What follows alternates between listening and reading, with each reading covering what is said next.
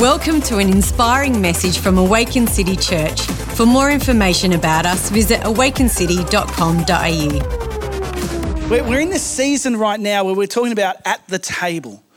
And the idea is that at the core of everything that Jesus wants to build through his people is through a people in community with one another.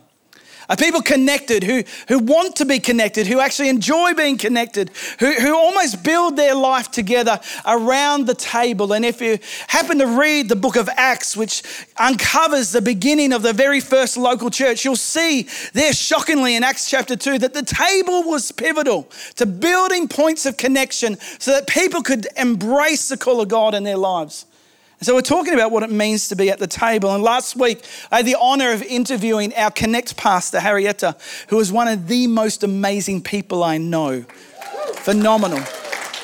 Oozes hospitality and grace. And today we wanted to interview our kids pastor, Carli Hazeldine, who is amazing. Her, along with our amazing kids church team, lead an amazing ministry that is happening right now, each and every Sunday. We do not put on a babysitting club. We do not put on a creche. We put on kids church. And our kids are being discipled even now. And Carli with the amazing team do this. And Carli's story inspires me. But Carli, thankfully, we were able to sit down and interview her during the week because she wasn't going to be available this Sunday because of her daughter's dance competition. So I want to encourage you to imagine that I'm sitting at the table with Carli right now and we're having a quick discussion about what it means to follow Jesus for yourself. Let's have a look, church. So I think for a very long time, God was just an idea, like of something bigger and something that as a person wanted better for my life. I think I've always just known that God is, he's the higher being, he wants the best for us, he loves us, all those things. But I think one of the biggest things, and it was years after my journey of coming to church, that I was in the car after one night service and I just had this realisation that God loves me. Like, he's my father. So it always kind of like, he was always God, but he was never Father God. And then I was in the car and I was like, oh my gosh, like Father God, he loves me. Like, and I made all that connection and it just became real for me. I think for me, it made, it gave me that belonging and the purpose of such things. So, I've got two fathers, two physical fathers. I've got my biological father and my stepdad. And I think that night in the car when I realised God loved me for me and that he would never let me down was the kind of defining moment. Being part of a church for me was one, having a place that I could come to where I was getting a proper, this is who God is, teaching, talking about the Bible, being around people that are like-minded. And then I had my children and then I was like, oh my gosh, this is so much bigger than me.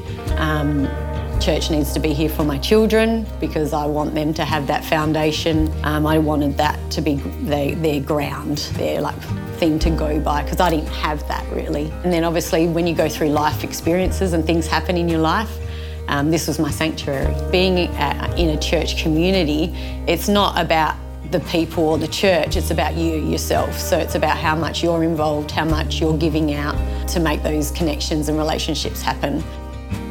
So I was coming to church for quite a while before I actually did any serving in the church, and it was never my church. I never called it my church. It was always, I came here because I lived down this way and my brother and sister-in-law came here. So I was like, you know what? I'll just go to their church. They've already got a church to go to, I'll go to their church. I hadn't had my own, this is my home.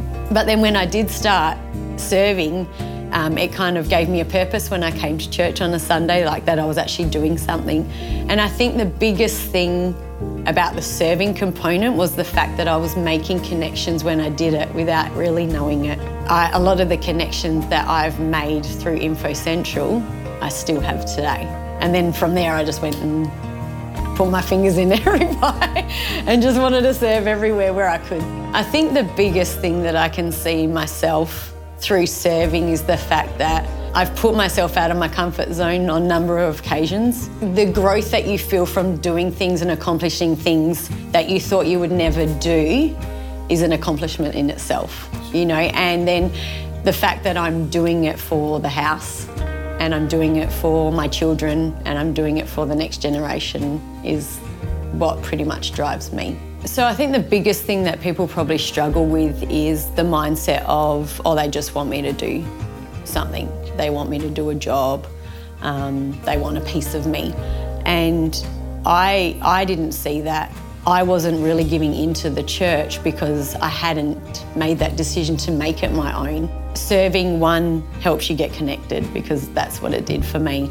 It gives you a sense of purpose and belonging. So I think sometimes people look at it as a chore, like it's, something I've got to do. But serving's not like that because when you come and serve, you're actually putting into the house of God, you're actually taking as well. Without it being I'm doing this to get something, you are actually getting something in return when you're doing what you're doing in the house of God, no matter what it is, You could be serving on the front door, saying hello to people when they come in.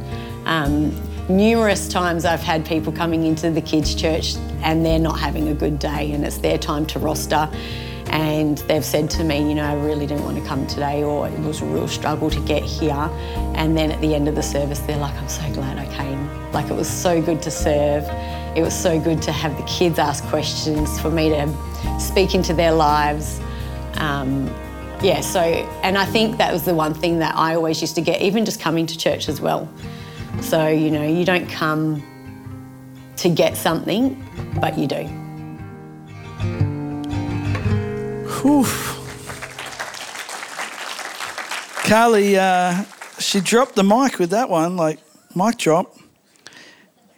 Man, people inspire me. I'm inspired by the stories of people who get to live out what it means to follow Jesus for themselves. I'm inspired by the fact that our kids pastor joined us initially and it wasn't her church. It was always somebody else's church. She went to somebody else's church. Do you go to church? Yeah, I go to such and such's church. But there's a shift that comes when people are able to say, it's my church.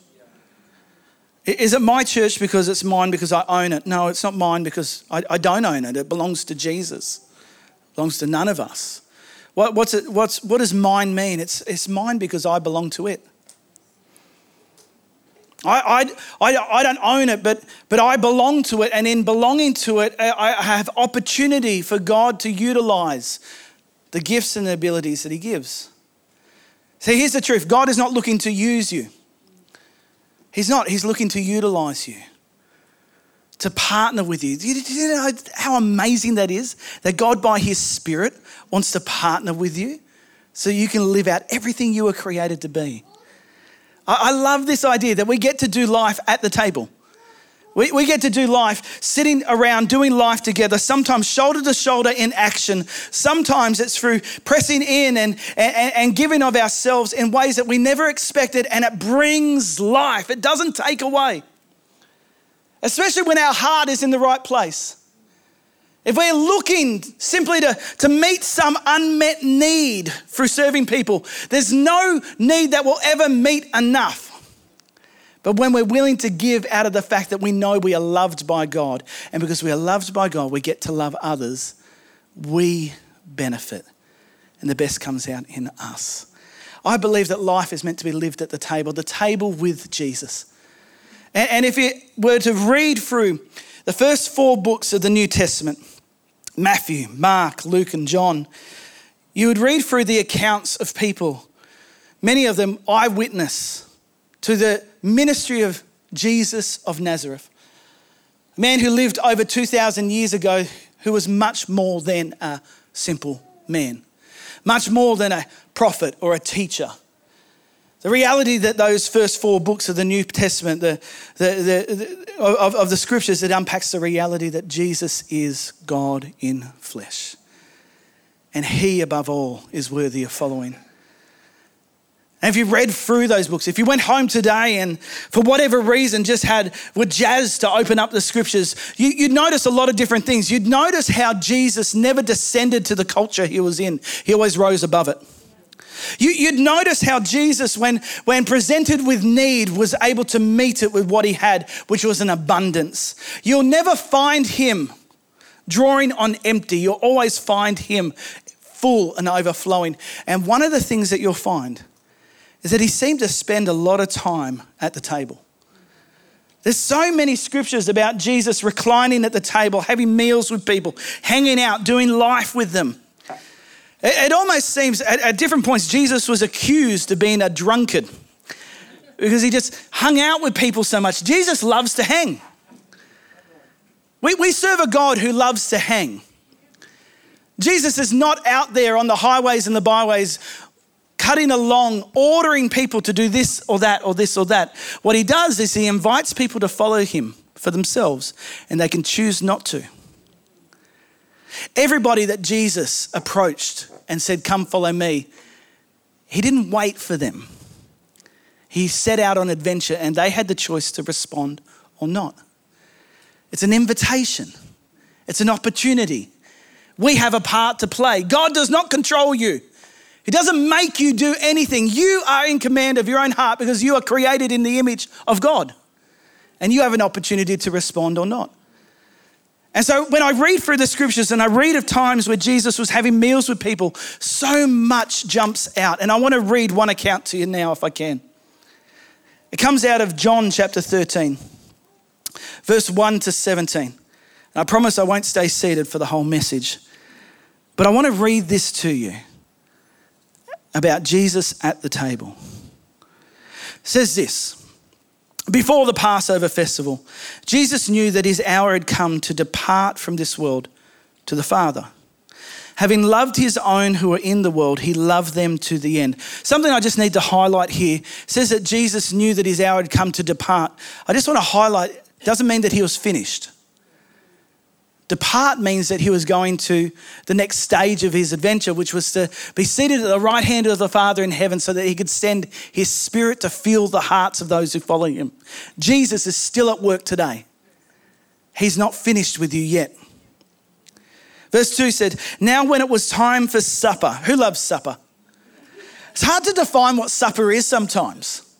Is supper having a chocolate cookie with a rooibos tea? There you go. Did I say it right? Yes. Taking years of practice. Is supper a Milo? Is supper having second dinner? That's my daughter, Zoe. She's hilarious. She'll eat dinner and then within 15 minutes she's back and says, what else can I eat? And she's not talking about just something light. She's talking about a full meal again. Come on, her idea of supper is to feast. Now, when it was time for supper, there was an uninvited guest. The devil, the enemy, had already put it in the heart of Judas, Simon Iscariot's son, to betray him, Jesus. The account is that Jesus had 12 core people who he invested into, along with many others. Anybody who came to Jesus was welcome. He never turned anybody away. He didn't have some exclusive club that disqualified people if they were willing to follow him. But what he did have is intentionally he invited 12 to have a more intimate relationship with him. And these 12 he'd picked out. They'd left their commerce, they'd left their adventures in business, they'd left their whole lives to choose to follow Jesus for themselves. But one of them was set up to betray Jesus. Could you imagine that? Sitting at a table with somebody that you knew was preparing to stab you in the back, and yet choosing to sit there and do what you could to make a difference regardless. The devil had already put it into the heart of Judas, Simon Iscariot's son, to betray him. Verse 3, Jesus knew that the Father had given everything into his hands, that he had come from God and that he was going back to God. So he got up from supper, laid aside his outer clothing, took a towel and tied it around himself. Next he poured water into a basin and began to wash his disciples' feet and to dry them with the towel tied around him. You know what shocks me about this little portion here? It says that Jesus knew exactly who he was. Jesus knew that he had everything. Could you imagine having everything? Having access to everything, having an unlimited resource at your hands. It's like having a credit card and going shopping, but knowing that you'll never have to pay back the debt. Like you can just get whatever you want. You can max that thing out. You want a PlayStation 5? Go for 10. Don't stop. Jesus had everything. Because the truth is that everything was kept together by him. But it says, in that, what did he do? He got up. He got up from the table and he knelt down in front of those who are so far below him. He who is the highest made himself the lowest. It says he took off his outer garment. Doesn't mean he was stripping off. It meant that he was taking off the mantle, the thing that covered him, the thing of worth. See, that garment we know later on when he's crucified, that thing was worth money because everybody wanted a piece of it. And he takes off this thing that is like the best Armani jacket you could be wearing. And he's there in his Levi jeans, if they rocked it back then, and white t-shirt. And he stoops himself down by kneeling in front of people for a purpose. He takes a basin of water and he begins to wash their feet. Now, I do have to say, I just have to mention in our culture, that's not something that we regularly do. And you know what? It would just be weird if after this message you go home and everybody who walks in your house, you offer to wash their feet. Don't do that. Don't do that. That's not what the scripture's saying. So when you read the Bible, you've got to understand it was written at a day and a time that is different to ours. Here's what would happen. See, if you're walking around the countryside in that era, you weren't rocking Jordans.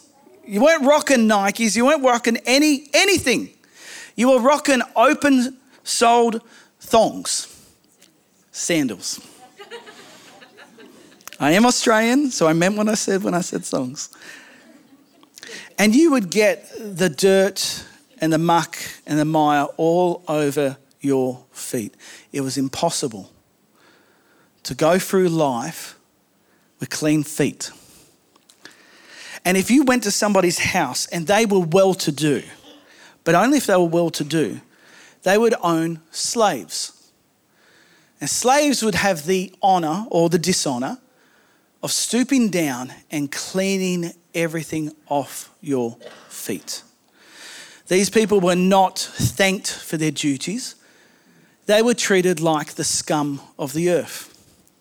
Now, not every family could do that or afford to do that. So what they would often do, if they were of middle class standing, is that you would walk in to have a meal and you would have to clean your own feet. And here, Jesus, in this culture, gets down on his knees and starts cleaning the feet of those that he's journeyed with, he's invested in, he's given everything else to, and now he's going to give more. He's going to show them that he is here to serve. See, in our culture today, there's nothing quite like it. It's sort of, I was imagining it this. Imagine Jesus walked into your house this afternoon, knocked on your door, said, "Hi, I'm Jesus. I've come in to hang out. Oh, do you have any washing that you need done?" Could you imagine Jesus right now, today, going to your washing basket and taking every item out one by one and putting it one by one into the washing machine, setting things on order and then hanging it out for you one by one? Could you imagine? How would you feel?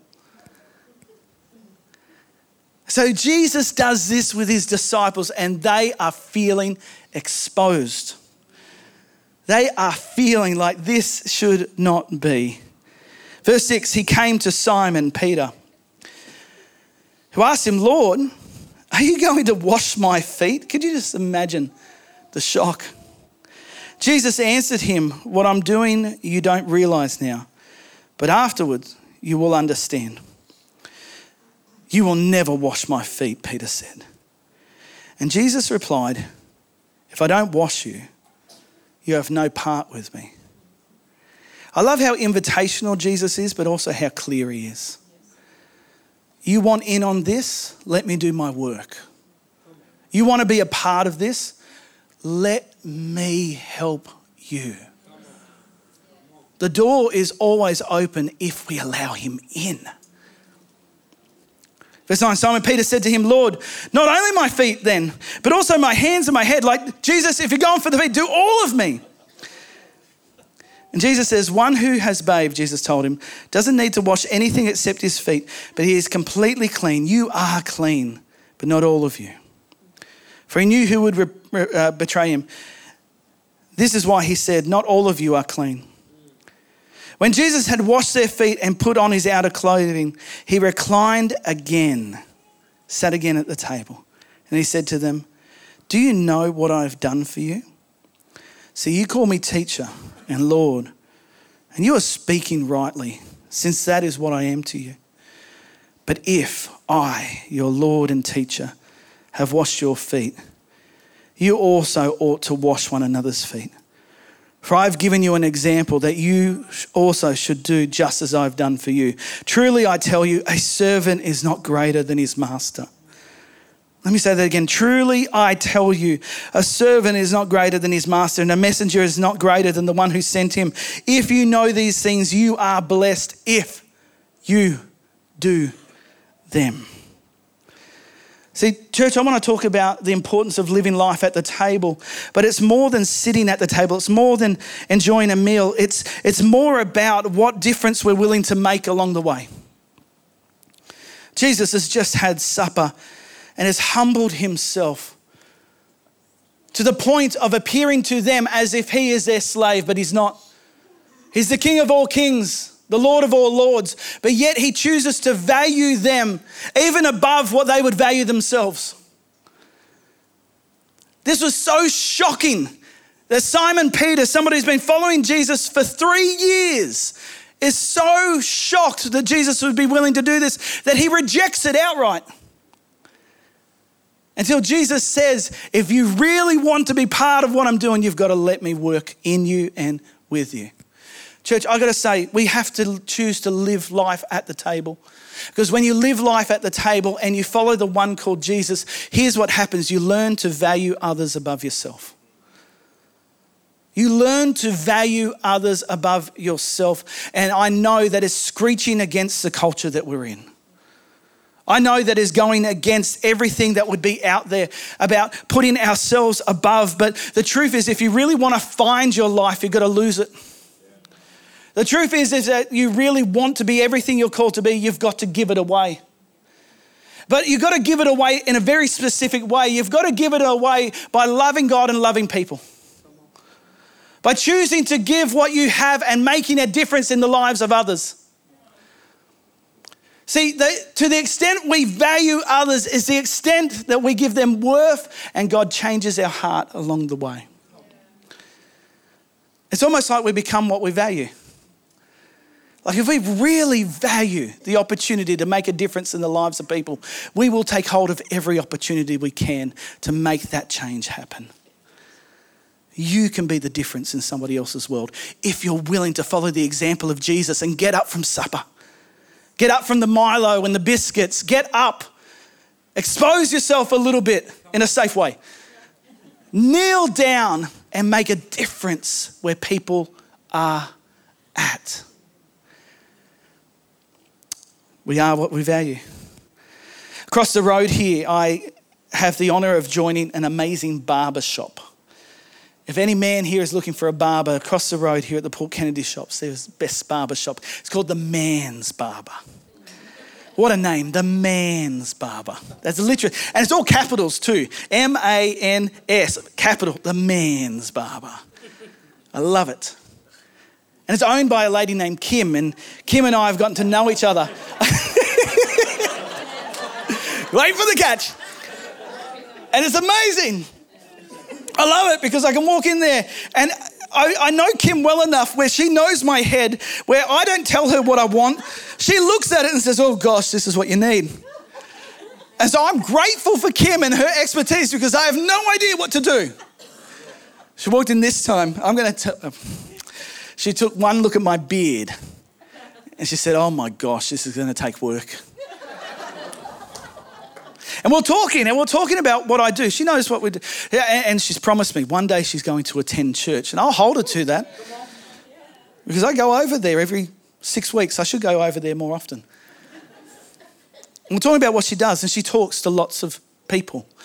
We're talking about the brokenness in the world, and she's talking about what she notices and what I notice. And we're talking about what makes a difference, what brings change, what helps people grow. And she was telling me how she's been watching a show on Netflix, which is called To Live to 100, The Secrets of the Blue Zones. A show I've not seen, but it's about, from what I understand, a documentary about certain parts of the world where people regularly live to 100 years old. And she asked me, what do you reckon is the key ingredient to long life? And I'm there reclining as she's trimming the beard from off my face. And I say, I reckon it's diet. It's diet, isn't it? It's the food that they eat. No McDonald's, no KFC. They're just chunking down on almonds and prune juice, yeah? And she stopped. Now, I don't know if you've had a conversation with your barber or your hairdresser before. Do you know how most of it happens in the mirror? Yeah, where they're looking at you through the mirror. Well, you know when you get in a serious conversation with your barber or your hairdresser where they stop looking at you in the mirror and they turn around to look at you eyes to eyes. And in that moment, she turned to me, looked at me, eyes in the eyes, and she said, it's not diet. Like she was shocked. She said it was community. She said the key ingredient that they've found in all these places is to the extent that people are willing to be known and to know others. When Jesus sat at the table, he was both known and allowed others to know him. What if that is the key ingredient of a healthy church? What if that is integral in a culture where we're all too busy to cook dinner for ourselves and we're living off Uber? No shade here. I love Uber. Thank God for Uber. But we need to rebel against the culture that would pull us away from each other and create opportunities to come alongside. To have supper, if that's all we can do. Come around for Milo. How can I serve you? How can I find out what you need? How can I connect with you along the way? We won't know unless we put ourselves in the position to do it. See, that 100-year-old thing hits close to the heart because my great-grandmother, Ma, lived to see her 100th birthday. Amazing. And she was phenomenal. Hold on, are you correcting me, my wife? She didn't live to be 100, she did. Yeah, 102nd, there we go. Yeah, you don't want to have correction and commentary when you're talking about things like that. She lived to see 100. And I said to Rhiannon this morning as I was talking about, I said, I'm going to talk about Ma. Because she's the only person I know who's lived that long. And I said, can I say this to the church? And Rhiannon said, oh, maybe not, but I'm going to say it anyway. Ma was amazing. She was so energetic and full of life and whimsical and random, and she was so tiny. She reminded me of Yoda from Star Wars. And Ma would like that commentary. She was tiny. I towered over her. I loved getting to know her in her latter years of life. Our family had been separated and people given up for adoption. And so we didn't meet her till towards the end of her life. And she was amazing. She would walk into a room and light it up. Well, she wouldn't walk in, she'd waddle in, but she would get in there and she was amazing. And she's so full of life. And here's the thing about Ma. I remember talking to her and said, Ma, how have you lived so long? And she said it was diet. That's why I thought it was diet. Because she grew up on the coast of Tasmania. She said, must have been all the seafood that I was eating as I was growing up. But I think Ma was wrong. Because here's the Ma I got to meet. She would jet set all around Australia to visit family. And she was that type of person at 100 years old that would be on the plane and they would come along and offer the wheelchair. And she doesn't need it. But she loved the idea of somebody pushing her around on that thing. And so you would see her coming with a lovely steward pushing her along and with the biggest smile on her face. I can still walk, but I'll take this. And when you sit down with her, she really wanted to know what was going on in your world. She lived to see 100. I think her secret ingredient was that she loved people. Church, I want to say, if you want to be great, wash feet. If you want to do amazing things, wash feet. There's another portion in the scriptures where Jesus' disciples were walking around talking amongst themselves. Now, talking about what makes somebody great. Who is the greatest among them? Could you imagine that sort of conversation? That you're following Jesus and an argument breaks out in the group. I'm the best. No, I'm the best. Just imagine how childish this is. That is captured in the scriptures, people. That is real stuff. And you know what? If I was walking with Jesus at that time, I don't know if I would have been beyond that myself. And they're breaking out. Who is the best among them? Who's got the best three-point shot? Who's got the best dunk? Who's got the best drive? Who can do the most stuff? Who's the most gifted? And Jesus gets wind of this. And I want to read to you Jesus' response to this. It comes out of Mark chapter 10, verse 42. It says, Jesus called them over. And just imagine he's been watching this happen. And I love this about Jesus. He doesn't interject himself. He allows things to play out. And then when that calm hits, come over.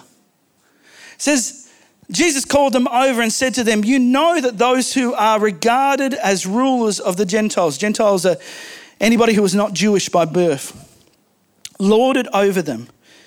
And those in high positions act as tyrants over them. But it is not so among you. On the contrary, whoever wants to become great among you will be your servant. And whoever wants to be first among you will be a slave to all. For even the Son of Man, Jesus is talking about himself, did not come to be served, but to serve and to give his life as a ransom for many. You want to be great? Serve well. You want to be amazing? Give what you've got. You want to win at life? Don't hoard it all. Look for ways to invest. You know, I was talking to some friends in Cambodia the other day. We support a church and a part of the capital city of Phnom Penh called Phnom Penh Tamai, New Life Fellowship. And they've just built a new building, a beautiful building. And if you were to go there today, you'd see as you walked up to this building that seats 500 people now, has a dormitory, has a program, a medical care system built in. That if you were to pull up at this church, what you'd see first and foremost is a long extended area that is given over to soccer fields. Like really good soccer fields with AstroTurf and the lines marked out and excellent quality goal posts and balls and everything. It's the sort of stuff that a poor Cambodian growing up on the street, kicking around trash would dream to be a part of. And so the church built this for the community. They built it because they offer every single night free soccer competitions for anybody that wants to sign up. And it all started because of an American guy who was a member of that church who moved over, who married a young Cambodia and has given his life to Cambodia. His name is William. William went into business because he realized that he wasn't gifted to be a pastor, he wasn't gifted to be a preacher or a teacher, he was gifted to make money. That was his gift. And he started building up a business in Phnom Penh as a foreigner, as somebody who's brought into a system where there's filled with corruption and bribes, and he just had to pray and get on his knees to see things broken through. And he persevered and he started a real estate development business that started to take off and was booming even during COVID. And he made so much money that he bought this church for the church. And he paid for a soccer field out the front. Talk about being great. He will never preach in there. He will not be somebody who gets up and leads worship. He will not be somebody who even feels comfortable being up front to pray for people. But yet he used his gifts and his abilities and he gave of himself. You want to be great? Serve God. Can I invite the team to come and join me to bring this to a close of what it means to be at the table? We are not above service. There's another scripture here of Jesus at the table. Two scriptures I just want to finish with, and then I want to open up a request. See, I think at the end of the day, living life at the table with Jesus means that we choose to be people that put value on others above ourselves. That we choose to say, I'm not above service. that we choose to say, I will follow the one who is worthy of being followed? What if a great life is found in encountering Jesus for yourself? In John chapter 12, before Jesus had had a meal, a supper, and got down and washed the feet of his disciples, there'd been another meal.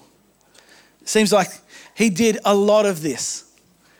And in this particular meal, he's at the house of some friends who had experienced amazing miracles through his work.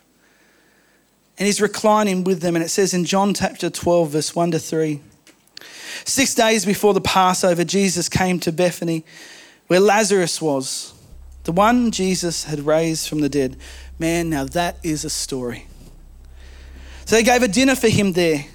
Martha was serving them. That's Lazarus' sister. And Lazarus was one of those reclining at the table with him. Then Mary, the other sister, took a pound of perfume, pure and expensive nard, anointed Jesus' feet, and wiped his feet with her hair.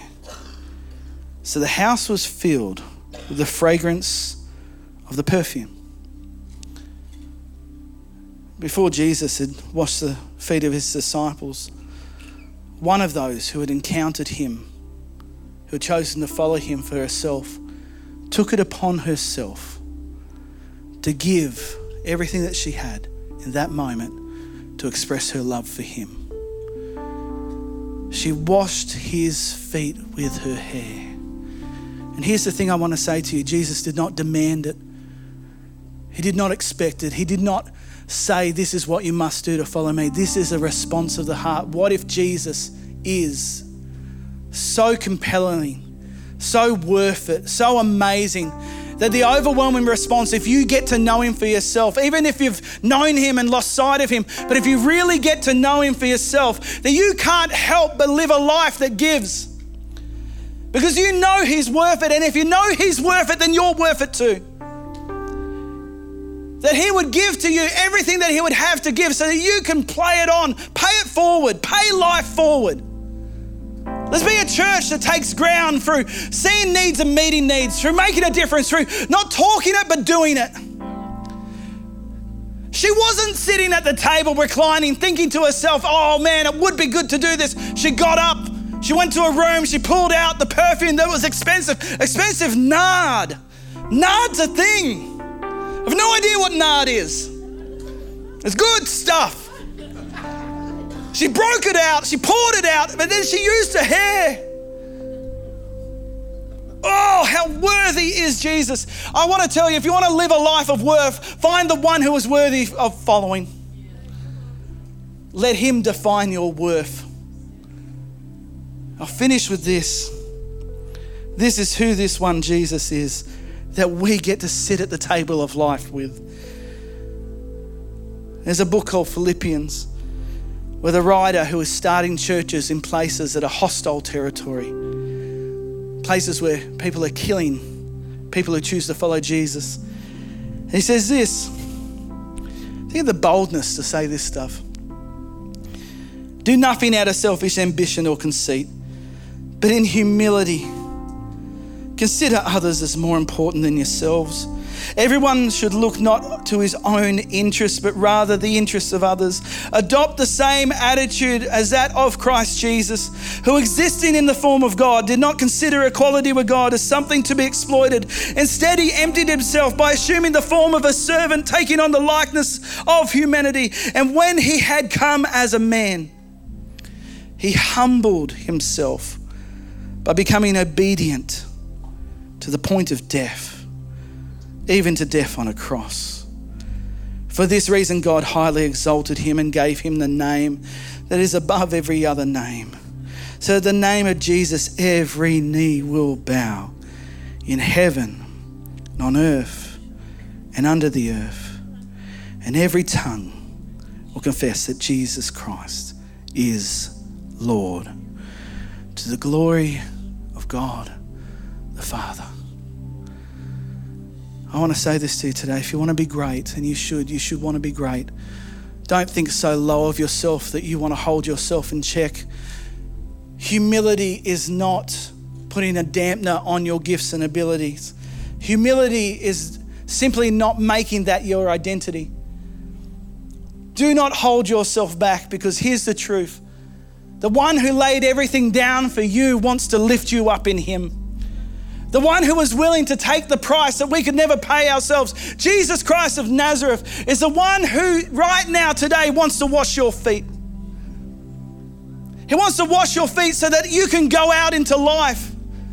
Wherever you tread ground, you can wear the boots of the gospel. Wherever you tread ground, you can crush Satan under your feet, because the God of peace is leading the way. There is more to do and more to give. And I want to put this to you. God is not done with you yet. God is not done with us yet. A local church is called to be an outpost, a city on the hill that is taking ground. Here's how we'll take ground. We will serve outstandingly well. We will humble ourselves. We will take off our outer garments. We will get down on our knees and we'll meet people where they're at to see a difference change and impact their lives. And here's the deal. You've got to choose to be a part of it, to be in it. Everything in the kingdom of God is freedom of choice. You must choose to be a part of it, to be in it. And I want to submit to you today. We're going to finish at the table with Gordon and Joe Moore here. I want to submit to you today, why not be great, serve well? Carli's life was changed when this was no longer their church, it became her church. But it wasn't about the building, it was about the people that she started making a difference in. You can make a difference. I want to just put this to you as we seal the deal on the service today. I'm going to open up the front section of the church. We call this the altar. There's nothing special about this. This is just carpet. But it is an opportunity for people to come forward and respond. Because again, everything in the kingdom of God depends on free choice. What are you responding to? In a moment, I'm going to open the front here, the altar, and invite people that feel they need prayer or would like prayer for us as a team to pray with you. But before I get there, could I be so bold as to ask you to close your eyes? Just to take a deep breath and allow the Holy Spirit to speak into your heart. And I want to say to you today, before we move on, if you have not crossed over the line of faith for yourself and chosen to encounter this one called Jesus, I want to let you know that he is seated at the table and he's ready to receive you. And it becomes a matter of surrender and choice. What will you choose to do? In a moment, I'm going to give you an invitation, if that's you today and you have not chosen yet to step over and to encounter God for yourselves. We cannot move past this service without giving an invitation. And I don't care if nobody responds. We do this because this is one of the most important privileges we have as a church, to invite people to encounter God for themselves. And it doesn't end, it begins with an acknowledgement that I need you, Jesus. It begins with this idea that it's in scripture is called repentance, and repentance is not a dirty word. Repentance is in fact ownership. Ownership for everything that I am in my world and everything that I have. Repentance is this idea that I will now stop following after myself and I'll choose to follow after another. I will follow Jesus. Because as you follow Jesus, you become who you were created to be. He calls you to a higher way of life, to be more than you could ever be before. Thanks for listening to this message. We hope it has blessed you. If you would like to find out more about Awaken City Church, visit awakencity.com.au.